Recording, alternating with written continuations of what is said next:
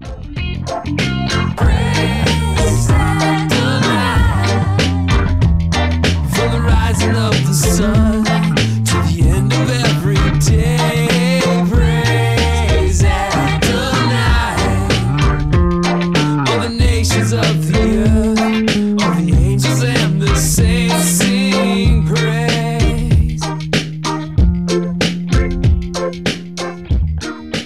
Okay, we are in Acts, so please open your Bible to Acts. We are in chapters 5.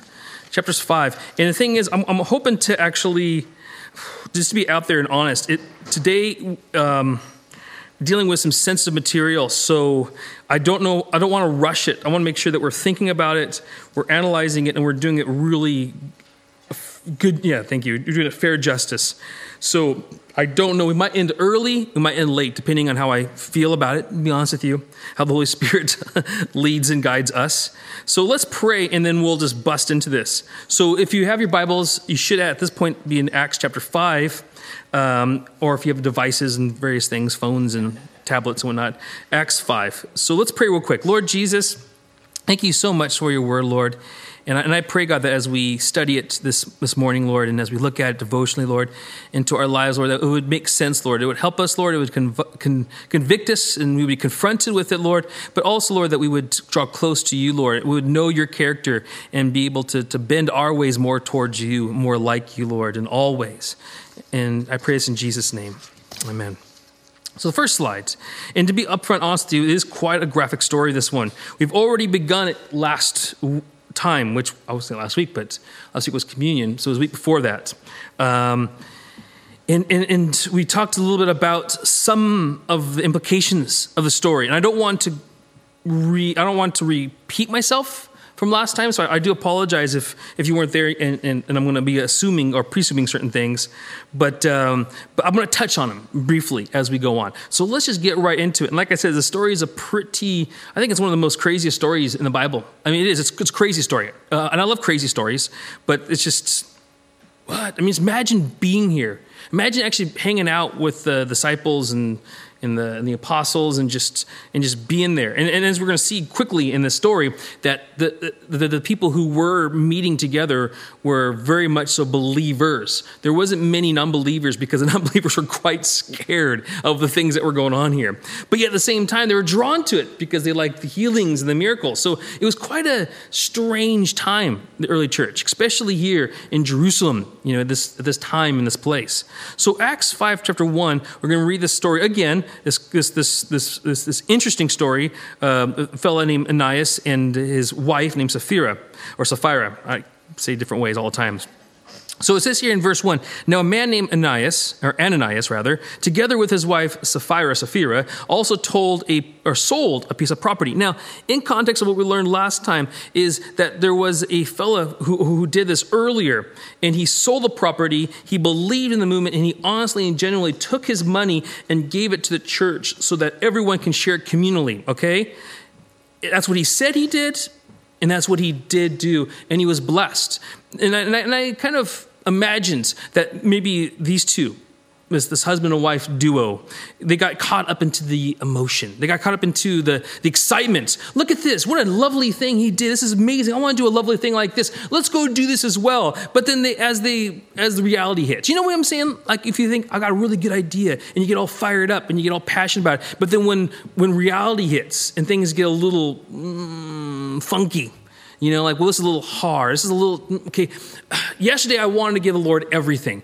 But today, I slept, I woke up, I had breakfast, and I'm feeling like maybe half is good enough. You know what I'm saying? Well, that's kind of how they were like. Okay, so they said, maybe at one point, they're like, let's just give him everything, like this fella did, because we liked that. That's good. I mean, it's feel good. I mean, other people feel good. We all celebrated. So let's do that. I want to be like that man. But then they sold the property, they came back, and they didn't do that. It was, and right off the bat, it was disingenuous. It was frankly disingenuous, and their motives were to deceive. And here's how the story went. So they sold the property, and with his wife's full knowledge, the husband and the wife both fully knew what was going on here. And of course, I talked last week about, that you can't blame it on your husband as the covering of your household when entering into sin, and vice versa. Husbands can't blame their wives, and wives can't blame their husband. If you're in sin, you are in sin. If your husband's in sin, and you think, well, I might as well join in because he's my husband, I need to submit to him. Well, this story clearly demonstrates that that's not the case. And we're going to talk a little bit more about that in a moment. So with his wife's full knowledge, he kept back part of the money for himself, but brought the rest and put it at the apostles' feet. Then Peter said, Ananias, how is it that Satan has so filled your heart that you have lied to the Holy Spirit and have kept for yourself some of the money you received for the land? Didn't it belong to you before it was sold? And after it was sold, wasn't the money at your disposal? What made you think of doing such a thing? You have not lied just to human beings, but to God. When Ananias heard this, he fell down and died. And great fear seized all who heard what had happened. And some young men came forward, wrapped up his body, and carried him out and buried him. Next slide, please. About 3 hours later, his wife came in. Now, I just want to, at this moment, notice that the scriptures are doing here, because we're learning from scriptures, and so we have to analyze the scriptures in a very objective way. And what the scriptures are doing right now is they're drawing a distinction between the man and the woman, okay? So the man came, lied, deceived, okay? He said he was doing something that he didn't do. His heart wasn't there. He lied. And the consequence was death, and we'll deal with that in a moment because that does seem a bit tragic. So that's that situation. And it wasn't over. So the woman, she came in separately on her own, okay? And this is what happened when she came in, separately on her own. 3 hours later, his wife came in, not knowing what had happened. Peter asked her, tell me, is this the price you and Ananias got for the land? Yes, she said, that is the price. Peter said to her, how could you conspire to test the Spirit of the Lord? Listen, the feet of the men who buried your husband, this is so creepy. This is so creepy. The feet of the men who buried your husband are at the door, and they will carry you out also. Oh my God. I told you this is a graphic story, guys. I mean, this is Sunday morning at its finest right here. At that moment, she fell down at his feet and died. Then the young men came in, and finding her dead, carried her out and buried her beside her husband. And verse 11 makes good sense. Great fear seized the whole church and all who heard about these things. Now, I just want to say right now that this is a unique situation. This doesn't happen in churches, okay? In fact, historically speaking, this has never happened ever again. So I just want to throw that out there right now, let you guys know that this is not something to be afraid of. Okay, like if I'm dishonest with God, I'm going to drop dead at church on Sunday morning. However, there are greater implications attached to this that we do need to be sensitive about, okay? And we're going to deal with that this morning. But I just want to make it very clear that this is unexpected. This is a unique thing. God does do one-of-a-kind types of things like once virgin birth.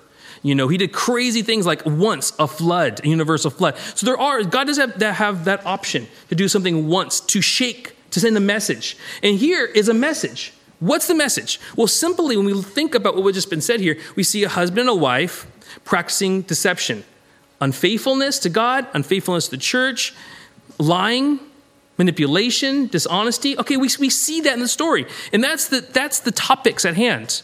So whether or not we're going to drop dead if we don't tithe appropriately, I don't think that's the topic at hand.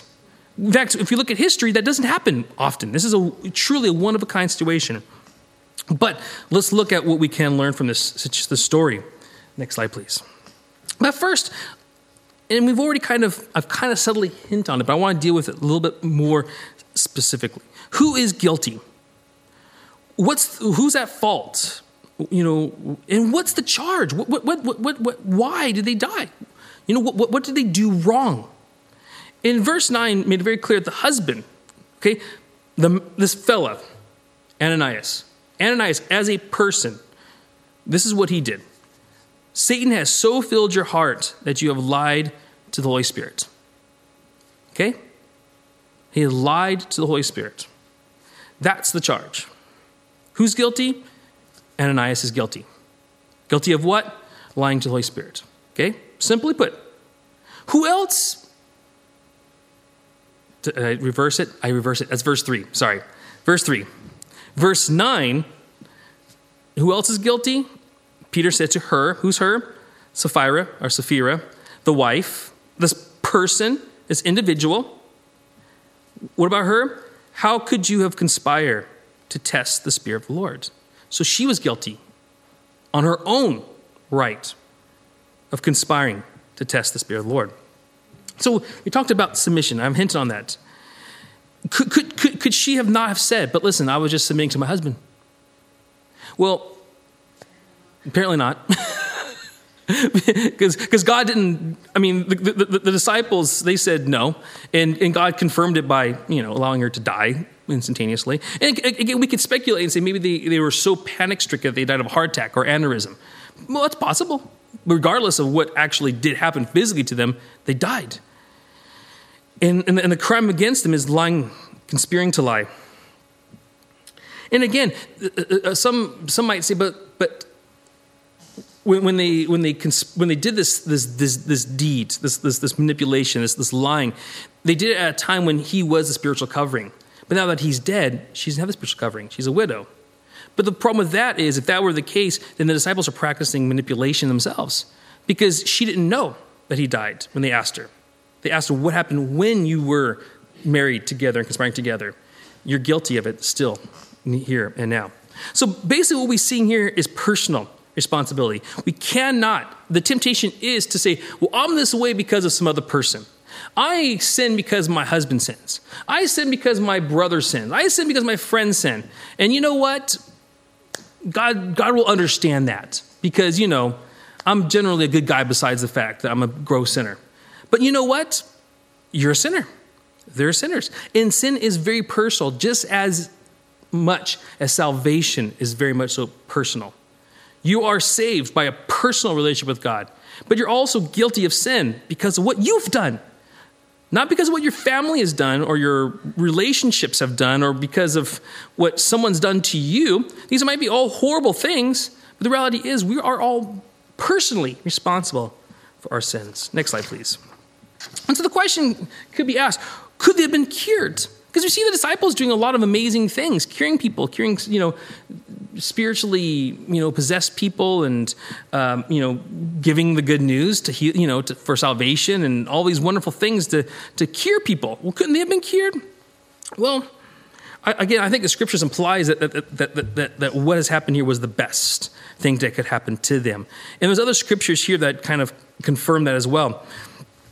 In Mark 3, starting in verse 22, it says that the teachers of law who came down from Jerusalem said, he is possessed by Beelzebub, by the prince of demons. He's driving out demons.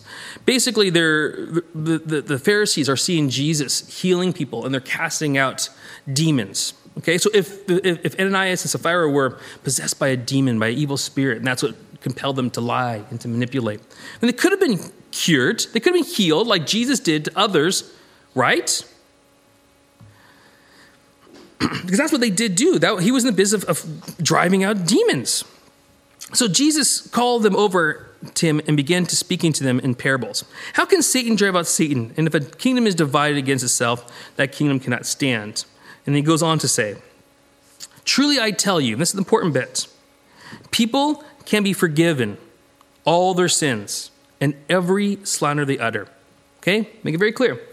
He's talking about healing people, right? He's talking about people who are demon-possessed, healing them. People can be forgiven of all kinds of sins and every slander they utter. But whoever blasphemes against the Holy Spirit. Now, think about that. What was the charge? Lied to the Holy Spirit.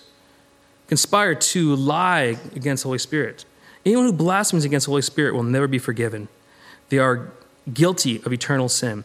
Now, using this scripture, I am doing a little bit, not a lot of speculation. Because I thought to myself, when they died, did they die, but were they dead? Were they saved? Did this save their soul? Did God prevent them by taking them out of this temporal environment where they were prone to lying and manipulation. They were too weak to live in this temporal world. Did God deliver that to them by bringing them into eternity for salvation? Possibly. I don't know. I mean, again, this isn't proof text. I mean, I'm saying this doesn't point directly to what we're reading in Acts.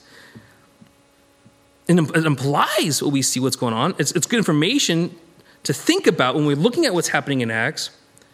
But it's also possible, again, both ways of speculation. Did they die and go to heaven? They die to eternal death. We don't know. Why? Because Acts didn't tell us. This tells us it's a dangerous place to be. Okay? Blaspheming against the Holy Spirit is a dangerous thing. It's unforgivable, guilty of an eternal sin. So this looks really scary right here. Now, it could very much so be that God showed mercy on them. But we don't know because the book of Acts doesn't tell us. But what I'm suggesting is that what happened was so deep that this was the best solution. It couldn't have been cured any other way. And blasphemy of the Holy Spirit is total disobedience, complete lack of faith and trust in God. I mean, if you look at it, you look at what commentators say about when the dictionaries, Greek dictionaries, and other theological books say about it. Basically, it's total disobedience and complete lack of faith and trust in God. To have total disregard towards God's Holy Spirit. Next slide, please. So was the penalty of death, was it too harsh? I mentioned temporal versus eternal. And here's an eternal perspective. Because, I mean, the thing is, we live our lives here on this world stuck in this crazy temporal kind of illusion, if you will. I mean, think about it. Moments, they come and they go. So you don't really experience a moment because as soon as you grab it, it's gone. That's the temporal world. Every day you live another day. Every year you live another year. Even Danny and I were talking the day, like, why is it that the people tend to always do traditions? They always tend to do certain things at a certain time of the year. I don't know. I'm not the kind of person, I like to mix it all up. I want to do Christmas and summer this year. Why not? You know what I'm saying? I mean, but the thing is, we as people tend not like to do that. We like to have things kind of figured out. We like to eat fish on Friday and steak on Saturday. You know what I'm saying? We're that kind of people. But the thing is, why? Because we're trying to capture a moment. Those moments, they come, they go. Especially when you get older, like myself. When you're in their 40s, you start looking, and you go, wait, the moments are flying by really fast now. Because when you have children, you're trying to enjoy them and appreciate them, you're looking at them, they're growing so fast. The moments, they go by. That's temporal. And if you think about it, if you put your whole life together, it's like a bunch of dominoes. It's do-do-do-do-do-do-do-do-do. Or cards, house of cards, just do-do-do-do-do-do, falling down. That's all life is. But here's reality, eternity. Eternity isn't like that. Eternity always is. Okay? It isn't stuck in a bunch of chaotic moments just flashing by in memories of moments past. Eternity is the ultimate reality. It is what really is. It's the ultimate reality. It's what we live for, it's what we long for, it's what we want. It's ultimate stability, it's ultimate security. It is. It's not chaotic like time and changing and evolving and moving and deteriorating, It is. It's what is right. And if that's what's our home is, and that's what our reality should and our focus should be all about, then big deal, they died. If they were spared in eternity, right? It says here in Luke 12:4, I tell you, my friends, do not be afraid of those who kill the body, and after that can do no more. But I will show you whom you should fear. Fear him who, after your body has been killed, has authority to throw it into hell. That's the thought. I think that's our hope. This is our motivation. I want life. I don't want death. We see through this temporal world life and death constantly just bombarding us. I want life. I'm sick of death. What did Jesus do on the cross? He conquered sin and death. That's for me. So I'm not afraid of those who can kill my body. I'm afraid of him who gives me eternal destiny, Is it with him in heaven? Reality, real life? as I certainly don't want death. I certainly don't want hell. And that's the issue at hand. That's when you think about, again, we live in a society that's purely naturalistic. People live only for the moment. That's continually coming and going and fleeting. That is what the world we live in is like. People live for the moment. How can I preserve my moments and so I can have the maximum amount of moments? Because that's it. Because ultimately, everyone's moments are going to end because everyone dies.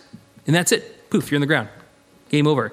But if Christ is right and if God in Christianity is true, then there's more to life than just this illusion, this game of dominoes or this game of house of cards. There's more to life than that, and that is eternity.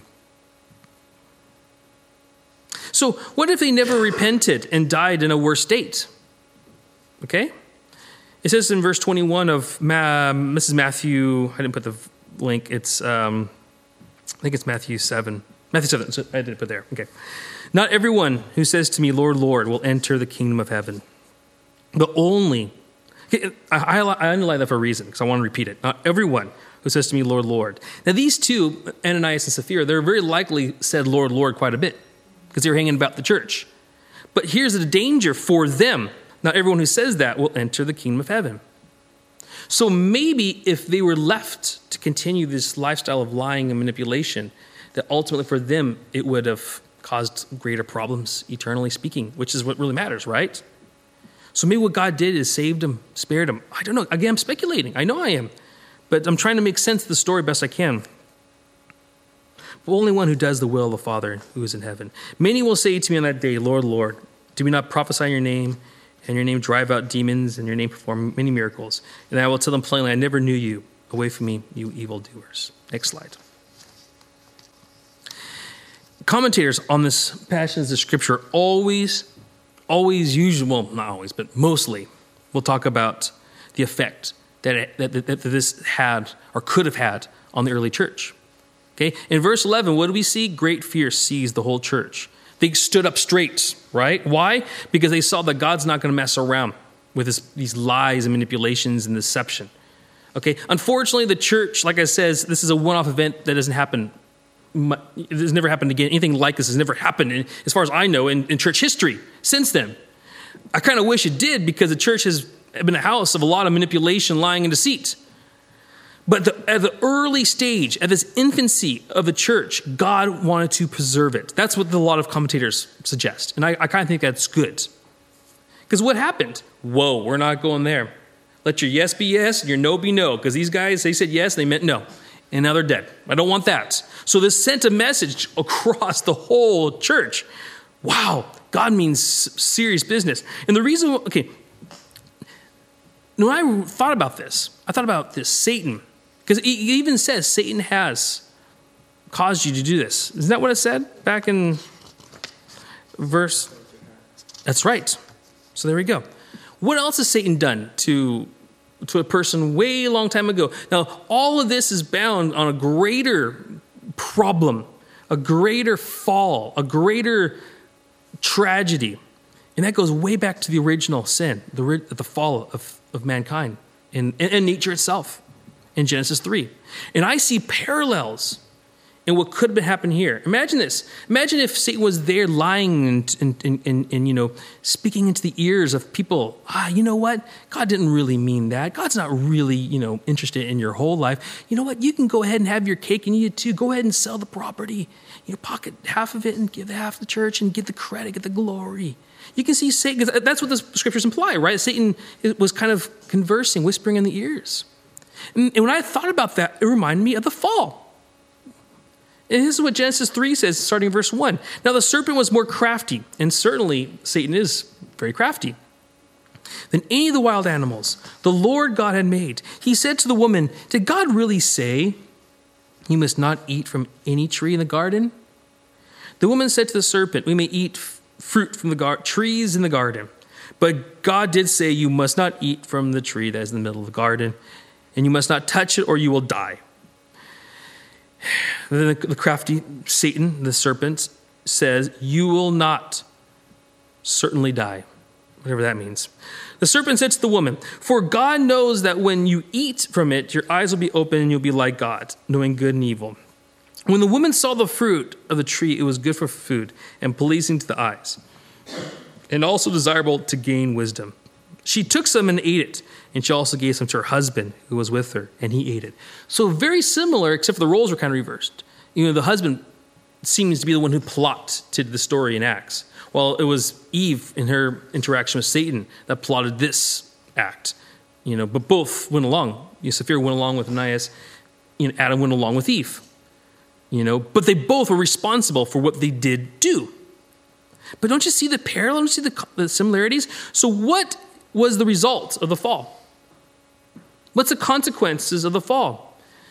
All human misery, all historical tragedy and calamities and world disasters and just messed up earth, right? That's pretty bad. So don't we want to prevent that? So certainly maybe God too was thinking, I'm not going to have my church. You can get Satan, he uses techniques. He's got his little book of tools. All right, if it worked in Genesis 3, maybe it'll work here in Acts 4, 5. I'm going to mess up the church really bad by letting this little bit of cancer come in and spoil the church.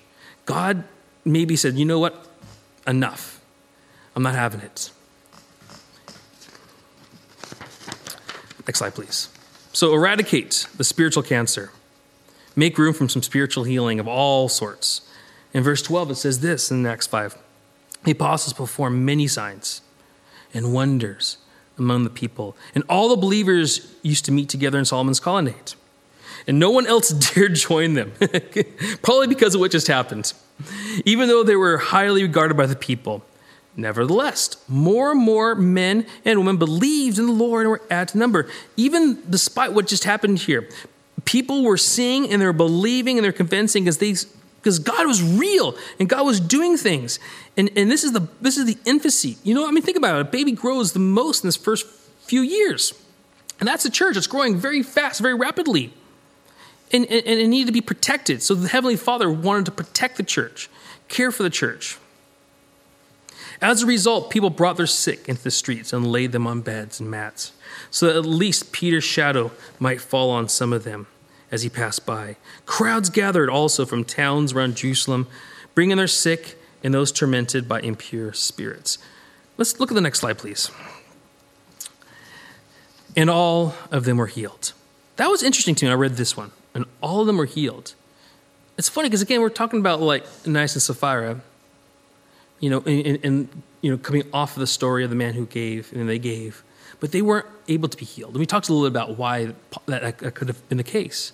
But now we see some real healings going on, some real healings. And the cool thing is all these spiritually ill people were coming to the church and they were all being healed. And you know what? I want to be out there and say, I'll be honest with you, I believe God heals all spiritual afflictions. The problem is there's a group of people who believe that all afflictions are spiritual afflictions. But the thing is, there's different categories.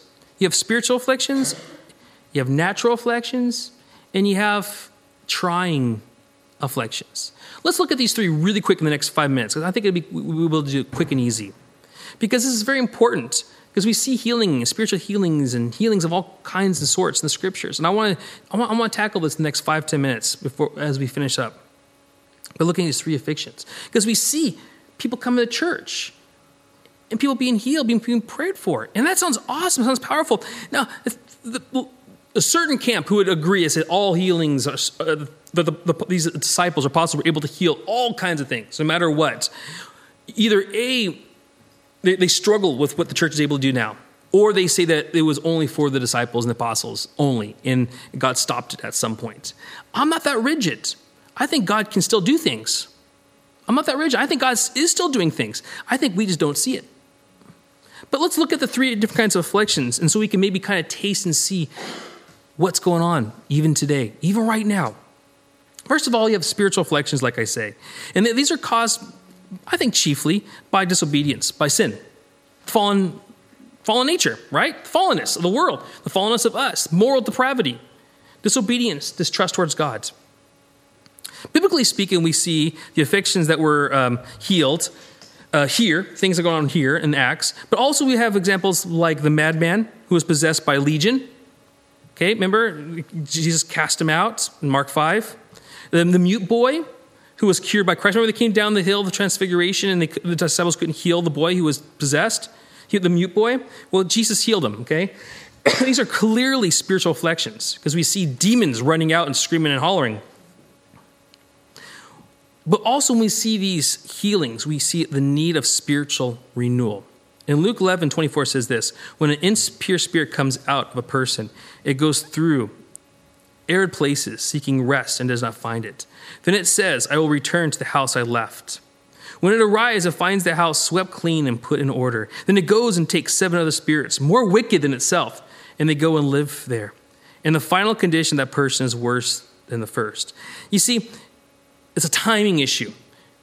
According to what Jesus is saying here, if a person's not right, if you take out an evil spirit and don't put in God's Holy Spirit, it's just a vacant place waiting for more to come back, right? So timing's a big issue. Are you ready for Christ? Because I know many, many people, even in this village, even in this town, who are spiritually oppressed. And they're spiritually afflicted by it because they're not ready for Christ. So you've got to be ready for Christ. As you heal someone and some other dodgy spirit jumps in, a new thing, to distract them from God, that does them no good.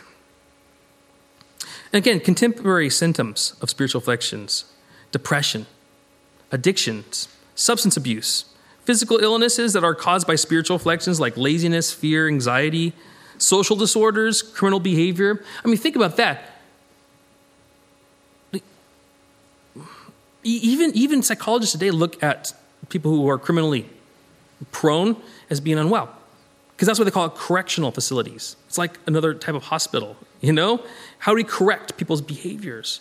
So even psychology today looks at that as a disorder. People who commit crimes. Why do you commit crimes? What's wrong with you? But I think they're spiritual. I.e., they're moral, they're deep, they're ethical. These symptoms, however, are not sufficient indicators for spiritual afflictions. These symptoms can have other causes. Like, for instance, depression. Some people they just have it. It's just, they just are prone to it. Charles Hayden Spurgeon was bipolar, okay? He suffered depression all the time. Was he spiritually oppressed? I don't think so. I think he's full of the Holy Spirit. But I'm saying these are symptoms of someone who might be, someone who's disobedient, who runs from God, who flees from God, who rejects God. They tend to be depressed, anxious, fearful. I'm not saying if you have fear and anxiety, you are demonly possessed. I'm not saying that. I'm saying these are symptoms that point to possible afflictions of this manner.